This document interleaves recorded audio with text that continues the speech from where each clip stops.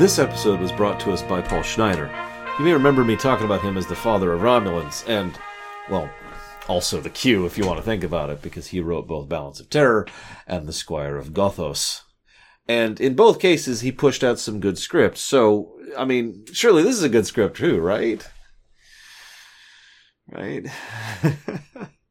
Interesting idea. Send a transmission multiple times exactly the same way, with repeated intervals. Why? Because that means any alien race which doesn't know the pattern, or the frequency, or the format, or the language, or whatever else, can at least understand that there is a regular, repeated mathematical pattern that's being sent out, rather than something that could be considered background radiation or whatever. Just food for thought, and a cool little idea that, was a nice, the kind of idea that I kind of want to take forward into my own stuff for first contact methods, which I just realized I need to circle that just to make sure that I remember that. The second thing that's kind of cool, we have the Gossamer mice. That's not the cool part. That's just the, hey, we have animation part. But then they have the halo fish. Now the halo fish change color, or lose color, and there's any environmental change. They don't in this episode. Whatever. But more relevant to the point, what they do is they change at any change. So, would it being put into, a different temperature count? Maybe if they added a little bit too much salt or saline or hydrogen or oxygen or whatever to the tank? How slight are we talking here? Because if it's any change, then, well, that's just a neat little gimmick. But imagine for a moment that these fish react to things like radiation or relatively major changes to environment, things that would make them visually look different. And so it's like, something's off, even if we don't notice it on our sensors. You see where I'm getting at? This could be kind of a parakeet in the mind sort of a situation. The fish detecting things that, can give an early warning sign to something's up. A neat little idea that, to my knowledge, is never followed through on in anything ever. But, whatever. Credit to the animators. I have very few notes about this episode, except on the animation side of things. Really. They went above and beyond. This is probably the most expensive episode I've seen so far, and might be the most expensive episode of the whole season, with all the extra drawings and scalings they had to do and the different poses. There's a lot of new frames in this one. And you could tell that a lot of work and effort went into thinking about who was going to interact with what. Sulu falling off the thing, the super close-up of the display panels, or Uhura barely reaching over her own console. She's standing on the very tippy toes at the edge of her seat. Or them, and of course, one of the more infamous pictures is them, several full-grown men pulling ropes in order to activate the transporter.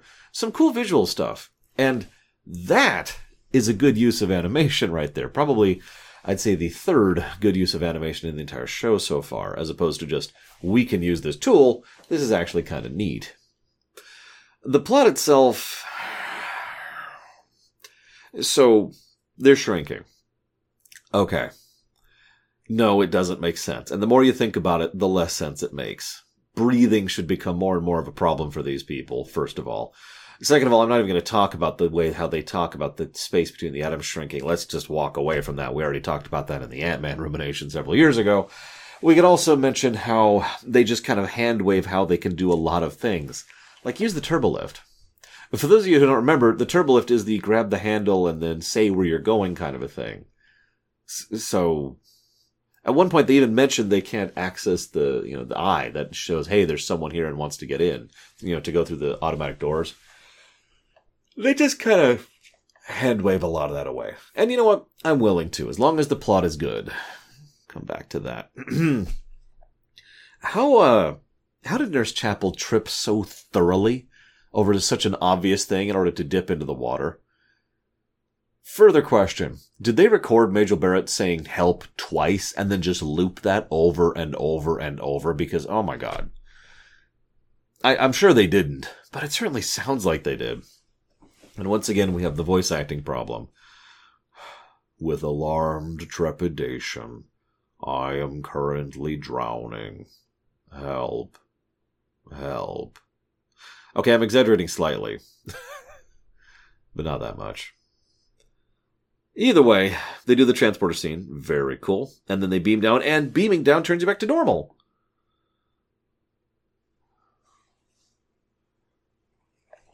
Okay. So the transporter can just do that. Considering we've already used the transporter in this show to cure, aging, effectively, and we'll use that in TNG for the exact same purpose, okay, fine, whatever. The transporter has just cured death. Again, I think this is the 3rd, 5th, 8th time that's happened now. Whatever, I'm willing to let it go. Remember, they also beam Picard back from being an energy cloud into the ship, too, while we're on the subject. But again, I'm just going to let it go. Whatever, it's magic. Confetti, okay, sure. Why is the communicator so much smaller, comparatively speaking? Did they start walking around with small comms? How did they get small comms? Do they just have tiny communicators lying around on the ship just in case? I mean, I know that Starfleet likes to be prepared in some cases, secondary backup, etc., but, Either way, he gets down to the planet, and naturally his tiny communicator almost immediately gets melted by lava. I'd make fun of that, but I've played Minecraft, and as anybody who's played Minecraft will tell you, sometimes lava's got a lava. Anywho, so Kirk returns to normal size, and this leads to the paranoia section of the episode. And to credit, they actually do portray this properly. For the love of God, watch where you're walking, Captain. They repeatedly use the word 1/16 of an inch, which I decided to visually showcase for you, just to really get this across. Oh, this isn't 1/16 of an inch. This is 6 inches. I can't actually properly show you 1/16 of an inch, because if I did, it would look like that. It would look like I just closed the thing, even though I didn't. So, to try and showcase this, just how ridiculously tiny this is. If you can even see my fingernail going from there to there, that is 1/16 of an inch tall. That's pretty impressive. And of course, I could see the paranoia of like, oh god, because you wouldn't even be able to see them normally as you're walking. You'd have to get really down like, okay, is there anyone here? Is there anyone over here? Okay. And it's not like they can communicate, or at least they shouldn't be able to, since they would be so tiny that they wouldn't hear anything. Just a neat little scene there. So then the Terratins show up. Now, I want this to be important. The Terratin communicate. They respond to a communication with the Enterprise. Now, they only respond to a communication. They don't communicate. They don't say, hey. They respond to a communication. Pay that in mind, okay? Then he says, and I quote, "I forbid you to destroy us." That's a hell of a strategy. I'm not sure if that's ever worked for anyone, but you never know. Then he insists, "I offer no apology for my..." They always talk so weird. "No apology for my actions. But I offer you an apology now." So, meaningless statement. I get it. He's trying to emphasize how sorry he is. Okay. "We had no choice but to use our weapon on you to communicate with you. After all, our communications were down." Wait, hold up. Back up. So your communications are down. He says over the view screen to Kirk. All of this doesn't make sense.